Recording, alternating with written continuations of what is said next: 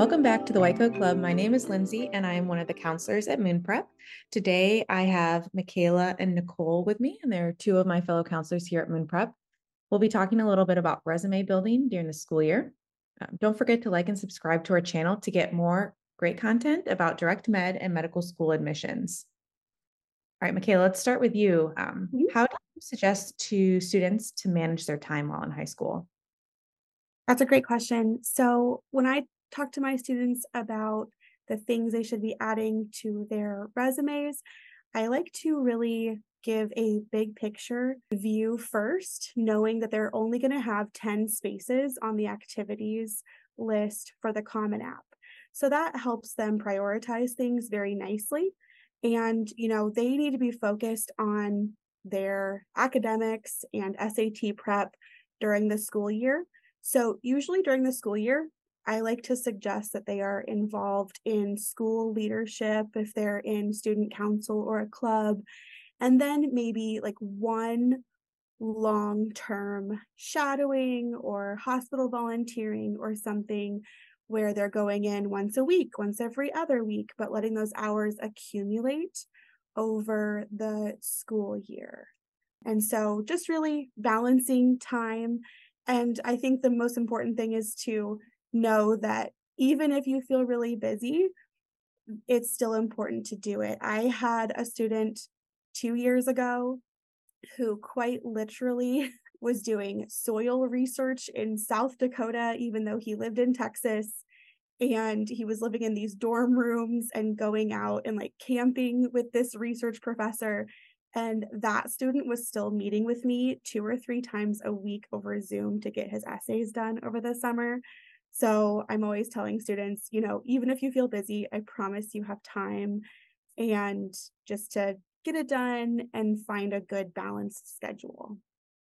I completely agree. I always tell kids to kind of compare it to like investing for retirement, which I know like doesn't necessarily resonate with them, but for their parents at least, if you start saving for retirement when you're like 55, you're going to be in trouble. You're going to have to like put in a ton of time, a ton of effort, and it's going to be like a huge uphill battle. But when you start when you're young, you put in, a little bit amount each month.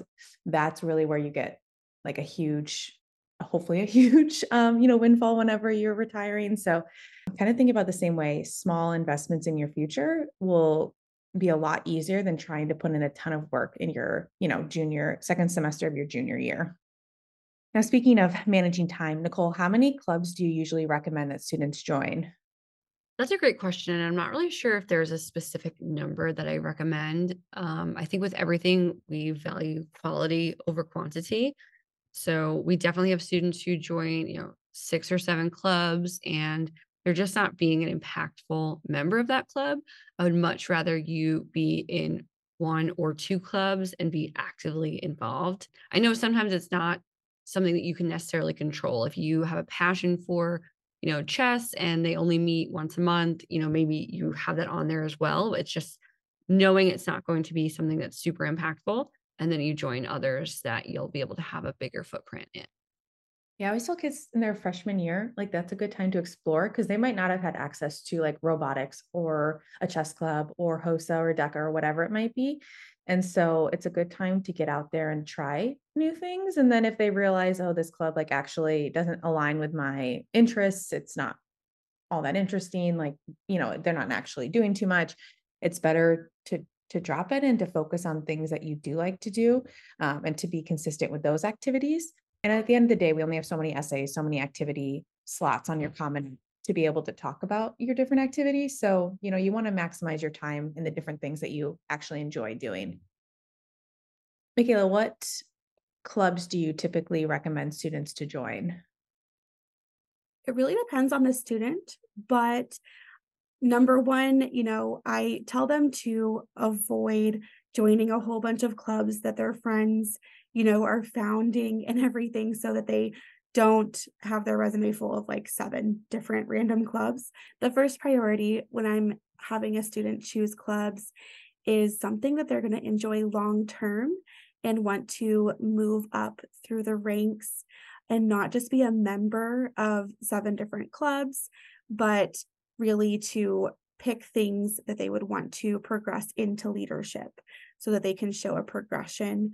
Also choose things that they're interested in. If they want to join anime club, or AV club or something, that's great, but also to choose a club or two where they can chase some leadership roles. So a lot of students will question which type of clubs they should join, or if they need to join HOSA or they need to join the healthcare club at their school. We usually say if it's something that you think is active and you'll be able to gain a good experience from, definitely. Just do you have to have HOSA on your resume? Definitely not. If you are passionate about other things and you want to join art club or builders club instead, that's completely fine too. I also will say, maybe look for clubs that you are passionate about in the topic, but then also have a service aspect to it. Because a lot of times, even if it's just a chess club or engineering club, they will give back to the community, maybe give back to the middle school or things like that. So that could definitely be a question that you're asking, in the first interest meetings. And if there are no clubs who have a service component to them, this is a perfect initiative for you to start on your own too, to make sure that a club that you are loving is also giving back to the community. And that's what we always like to suggest here at Moon Prep, taking activities to the next level. How can you have a positive impact and not just be like a passive member of the club? So thinking about, even if it's not like a formalized leadership position where you're like the president or the secretary, coming up with those ways to increase the reach of the club or to increase membership or whatever kind of your goal might be, that can be a great way to show colleges too a little bit about like who you are as well and like what kind of person you might be on campus as well. Now, kind of speaking of that, about leadership and having impact, do students need to be a leader in every club? Absolutely not. Again, just really pursuing a leadership role across one or two prominent clubs. You don't have to be student council, the president or anything like that. But even just choosing, crochet club where there's a service aspect and working your way to vice president or president by your senior year, that is great. I would just say to make sure to not be just a member in every club. We feel like when we review resumes every single year at the end and see who was getting in, who was not, the resumes where people are a member of 18 different things but never moved beyond that, those are the students that we see the least acceptance rates from across the board. But no, leadership doesn't need to be something that you are devoting, 20 hours a week to being presidents of 5 different clubs. Choose one or two that you're passionate about and that you want to help further the club. I agree. I kind of think of it almost like sometimes not really a red flag, but like a yellow flag. Like, how can this person be a leader in like 7 different clubs? How can they be class president? How can they be like, captain of their sports team? How do they have enough time for all of these things? And I mean, if they are having real impact, I guess it does show a lot of like their time management skills and things like that. But it's better to, focus your energy on a few things and have like great impact. And if, of course, you do kind of have those superhuman abilities to do a lot with your time and really maximize your time, then that's great. But you definitely don't have to be a leader in everything. Now, another big question that we always get asked, especially in new client calls: how much do sports matter in college applications? Do you need to do them? What do you think, Nicole?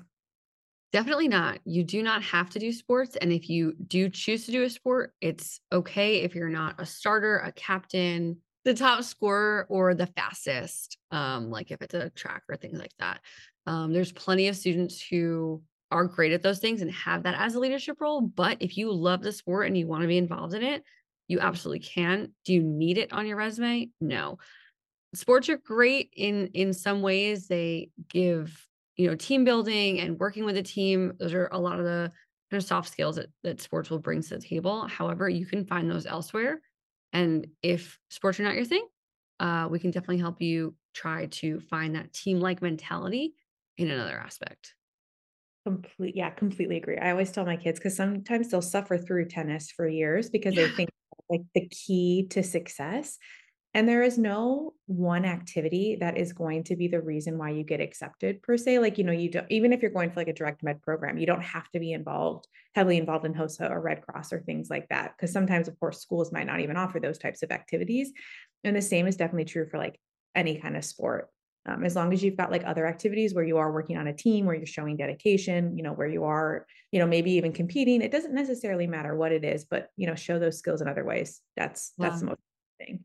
And some other things too. I had a student one year who was going to quit soccer because, well, I'm not a starter, so it's not really adding to my resume.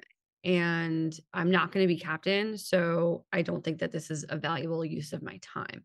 Now, sports do take up a lot of time in whichever season they're in. But if you love it, I definitely wouldn't recommend quitting just because you're not going to have that, top player or that award attached to it.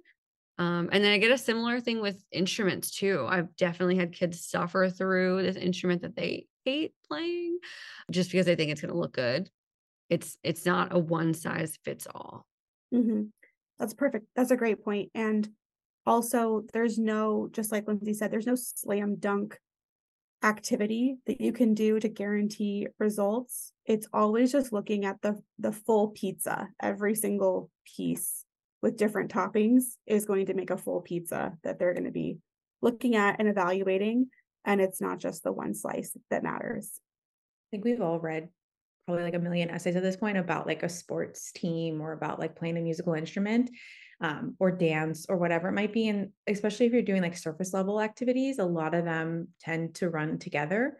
But if like it brings you joy, like for example, I was just reading an essay from this one student who talked about music, but then she kind of talked about it in a different way and about how she would like put her own spin on music, and about how like music was like a really big part of her, and actually making like Spotify playlists was like a big component of her kind of like emotional intelligence type things, where she like realized through music that a lot of things could be two kind of conflicting emotions, and that's like a good thing. And so she definitely had a different spin on it. And if she was just kind of suffering through playing, her instrument and suffering through like her, music time, she never would have had like that relationship with music. And so obviously she really did love playing her instrument. And that was like what I think caused like this epiphany. And so that's what you kind of want to have. It's like if she didn't have it and it was a chore rather than a joy, then there's no need to continue that activity. Let's pivot a little bit to talk about some things that maybe are a little bit more like BSMD specific, about like clinical activities, specifically like shadowing or internships. What's some advice you give to students about more of like the clinical aspect? Sure. So, just like in any field, it's really great to get, you know, field experience, some industry experience. And again, I tell students if they are seeking to go into medicine, that they just kind of need a resume in the field a little bit earlier than other, if they're going to choose to go into like accounting, you probably don't need a whole bunch of internships in accounting to get a major in that. Medicine is a little bit more of a competitive field. And so the big picture here is not, oh my goodness, I need to get 50 hours of clinical experience either at a hospital or shadowing. It's not getting a check mark of hours. The big picture here is showing the colleges that you have explored and understand what the field of medicine is going to be like, that you have experienced it, you're still drawn to it, and you keep coming back every day. So for that, I tell students to pursue a shadowing experience with a family friend or their own pediatrician, someone they have ties to, and then seek out a partnership, kind of more of a long-term placement that could be over breaks or over the summers or once every 2 weeks for three hours at a time. And then hopefully that can turn into a long-term position and they let you call it an internship or something. Personally, I think I would rather see a student who does an activity like shadowing, for example. They do like 4 hours a week or whatever every Friday the whole summer. and then it ends up being about 40 hours rather than them doing 40 hours in 1 week. That's just like a preference. And it just totally depends on like the timing of the student. I think that you get to see a little bit more like consistency in like the office and how it runs. Maybe you get to see consistent patients across like the entire summer. Maybe you get to see like different issues that pop up just over the course of the summer too. So I always like it when kids can do like that small consistent work rather than like once again the huge dump of time. But once again, sometimes kids don't have that luxury. Sometimes it's like you get to shadow for one day, 8 hours in that day, and that's all you can get access to. And so of course, like take that advice with a grain of salt. It just depends on what opportunities you have access to. Nicole, what about volunteering? What kind of volunteering do you suggest students get, and when to do volunteering? Yeah, volunteering is great for those younger students, ninth and 10th graders. Oftentimes, if you're getting into a hospital or into a shadowing internship position, you will need to be of a certain age, usually 16 or so.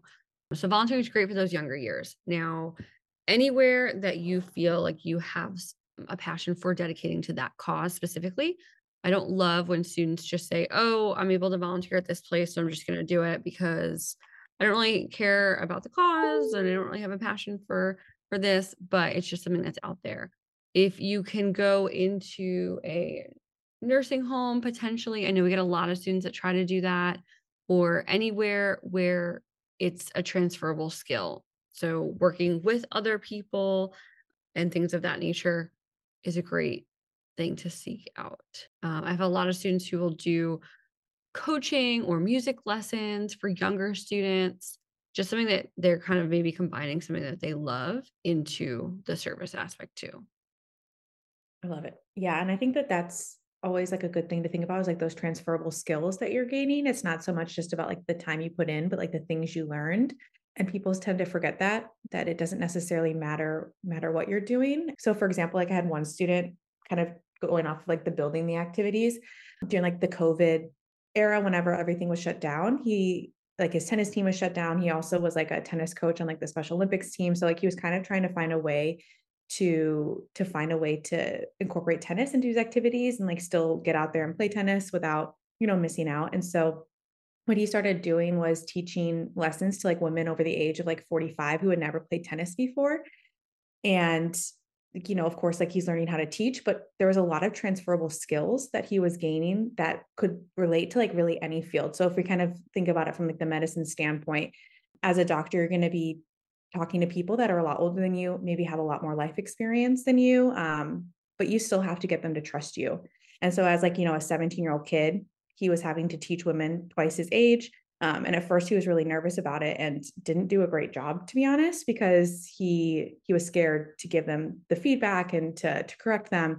But that was something that he had to learn and something that we did talk a lot about in his essays because it was like a huge like growing moment for him personally. And it wasn't just about like teaching these other people, but it was about like, those lessons that he's going to then as a doctor be able to, or, whatever field he ultimately ends up going into, be a more effective leader, more effective manager, whatever it is. And so those kind of things can surprise you whenever you go about an activity, because I don't think that that's really what he thought about whenever he started doing this particular activity, but it can be like a really great thing, a great growing moment for students. And one thing I'll say too about that, I'm going to continue talking, is that obviously tennis really has nothing to do with a particular field. Like he's not going to be a tennis pro, but those lessons are going to be really great. And so just because it's not related to your future career doesn't mean that it's going to be a waste of time. And that's, I think, a really important thing for students to remember as they get caught up in thinking, oh, I need to be doing only STEM related activities or only business related activities or whatever it is. But it's okay to diversify and to do things that you love because those skills can transfer. Now, Michaela, especially during the COVID time, we had a lot of virtual activities because that was really the only option available. Are virtual activities still a good idea?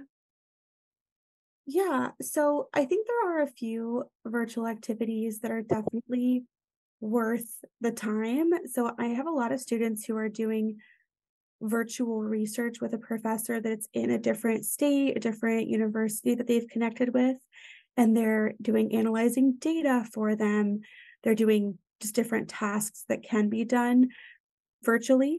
And then also there are a few virtual internships the Seattle Children's Hospital and then the Stanford Cardiothoracic Surgical Skills. I believe there is a part of that that is able to be virtual. So there are some great virtual options out there.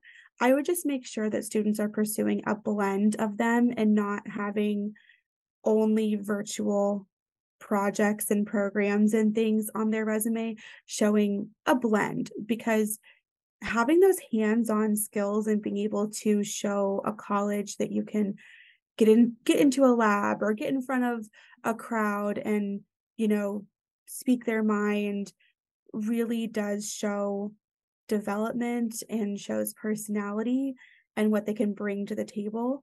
Just make sure you're doing something other than sitting behind a computer screen, but just a nice blend, a nice balance always. Completely agree.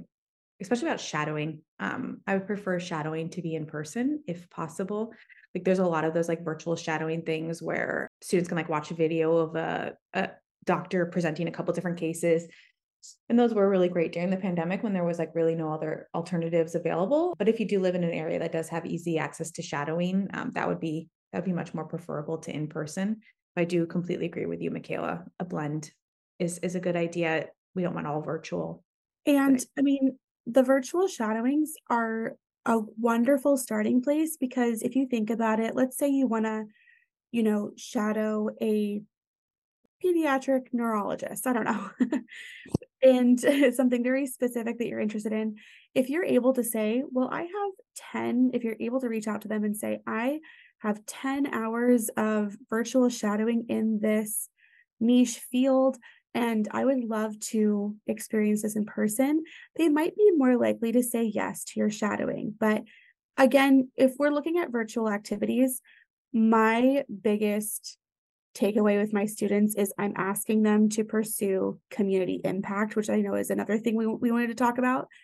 And so it is really hard to make a very big community impact, an impact like on an actual, out there in the world from behind a computer screen, especially, I mean, other than maybe fundraising, that could be something that makes an impact. But otherwise, all of my students are out, in a group, in a classroom, doing things to make their town, their corner of the world a better place. And so that is what they should be focused on across all of their activities is, am I making a difference? I don't want them to just be making a website to regurgitate and repost neuroscience articles. Like, who is the audience? Who are we reaching? I want them always focused on who are they reaching? How do I measure it? perfect. Completely agree. Again, good. Yeah, community impact, I think, is something to think about and kind of to expand the student's horizon. And there are so many different ways. And once again, it doesn't have to be necessarily related to your future career. It could be you starting something, it could be you joining something, taking things to the next level. So just think about how you can have that impact.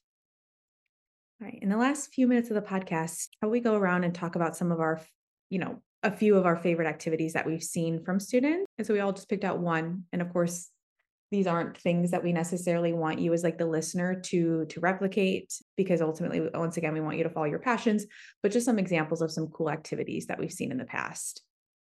Nicole, do you want to kick us off? Sure. So I've had a student who was really able to take something personal to him, something that that one thing that was really personal to him, one thing that he was really passionate about, and then kind of connect them to medicine. So he has a brother who is diagnosed with ASD, and he has a passion for music. So both of those things are really something that is important to him. So he wound up really, in learning about his brother's diagnosis and seeing his brother's treatments, was able to do research and begin volunteering in a music center for students with ASD or who are on the autism spectrum. So he volunteers teaching those students music. So combining both of his passions. And then on the side as well, he is doing research on music therapy and how they can be used with adolescents on the spectrum. So really, that's kind of the crux of his entire application and really all about him, because that's where he spends the majority of his time. If he's not playing music for himself, he's with hanging out with his brother, or he's volunteering or doing that research. It's all interconnected. And I think that's probably one of the students that has the most impactful or really cool activity, in my opinion. That's yeah, that is awesome. And I love how he's combining multiple things, multiple elements to his activities. And I think that that's probably going to be a reoccurring trend in our favorite activities that we're highlighting here today is that multiple activities, multiple interests are being combined. Michaela, what about yours? Yes. So the one that I had in mind absolutely is rooted in community impact as well as a passion. So I had a student last year who took her passion for kind of dementia patients and just working with kind of geriatric medicine overall. And she started a community organization, I believe, when she was a sophomore, or maybe right before junior year. She was educating her peers and younger students in this organization that she launched on all of the careers that would be available in the healthcare field once like the boomer and above generations reach retirement. So she was making a complete, literally her world a better place by, trying to draw people to this healthcare field that is going to be having so many openings right when, the people that she was literally talking to, her peers, are going to be graduating and looking for positions. So just trying to steer some career trajectories towards these openings that will be coming. So just a really smart way of making a community impact. Okay. And mine also is related to autism. So with my student, she did have one of the more impressive activities that I've ever seen. And so with hers, her sister had autism, and they were really close in age. I think they were just like 11 months apart. Her sister was a little bit younger, and so her whole life, she has really grown up in that community, the autism community, and really been heavily involved. And so whenever her sister would go to school, she would be volunteering there and helping the other kids learn and, do activities. Her mom was like a huge advocate in the autism community as well, and would go to a lot of like the town, like council meetings to just like help get rights, make sure that like their voice was heard. But as her sister got older, her mom got busier too, and her mom stopped attending the town council meetings as much. And so like my student started to take that role. And so like as an eighth grader, she's presenting, she's like kind of fighting in the community rights, and that just continued on throughout her high school. And so she was on not only like some teen councils, all related to like autism awareness and advocacy and things related to that, but she also was on councils that were really just adults. And so she would be like the only teen there and gaining that confidence too. She did a lot of research related to autism. Whenever her like sister's school took away like the arts curriculum from the arts component from their curriculum, she fought to get that put back in. She actually started like a new program at like her local fire stations too, helping them know how to respond whenever they responded to like an incident with someone with like autism, because a lot of the times, because it is like a scary situation with unknown people, they might get scared and run away. And so she was like terrified of that happening to her sister. So she coordinated with multiple fire stations and first responders in her area and in other states too, to get like that program and that training done. She just did so many things. I know I'm probably forgetting like 5 to 6 things all related to autism that she did. But this was like her passion. She was one of those students where you're like, how do you have enough time in the day to do all those things? She also like wrote a book kind of about her experience and her growing up with her sister and things that she wished people knew about growing up with a sibling with autism and, how to respond and things like that. And so many of her activities were related to autism and, autism advocacy work. And so it was super impressive, just like the number of branches she had off of like this one passion. And that's what I always tell kids too, whenever we're like coming up with passion projects. It's like, if I assigned autism to the student, she never would have done these things. She would never have thought about a program for first responders on how to respond to people with autism. That wouldn't even cross their minds because they don't have like their, like that, like they don't understand like the pulse of the community. And so that's whenever you're thinking of activities to do, passion projects to do, think about the passion, think about the interests. Anything else we want to add about activities? I don't think so. I think kind of bottom line, just do what speaks to you, do what you care about. Ultimately, that'll shine through in the rest of your application. So, just because someone did this thing and they had success does not mean that that's what you should go seek out. And if you need advice and guidance over where to take one of these passions you have, that is what we're here for. All right. Well, I think that's it for us for resume building during the school year. If you haven't already, don't forget to like and subscribe to get more great content. But we'll see you next time.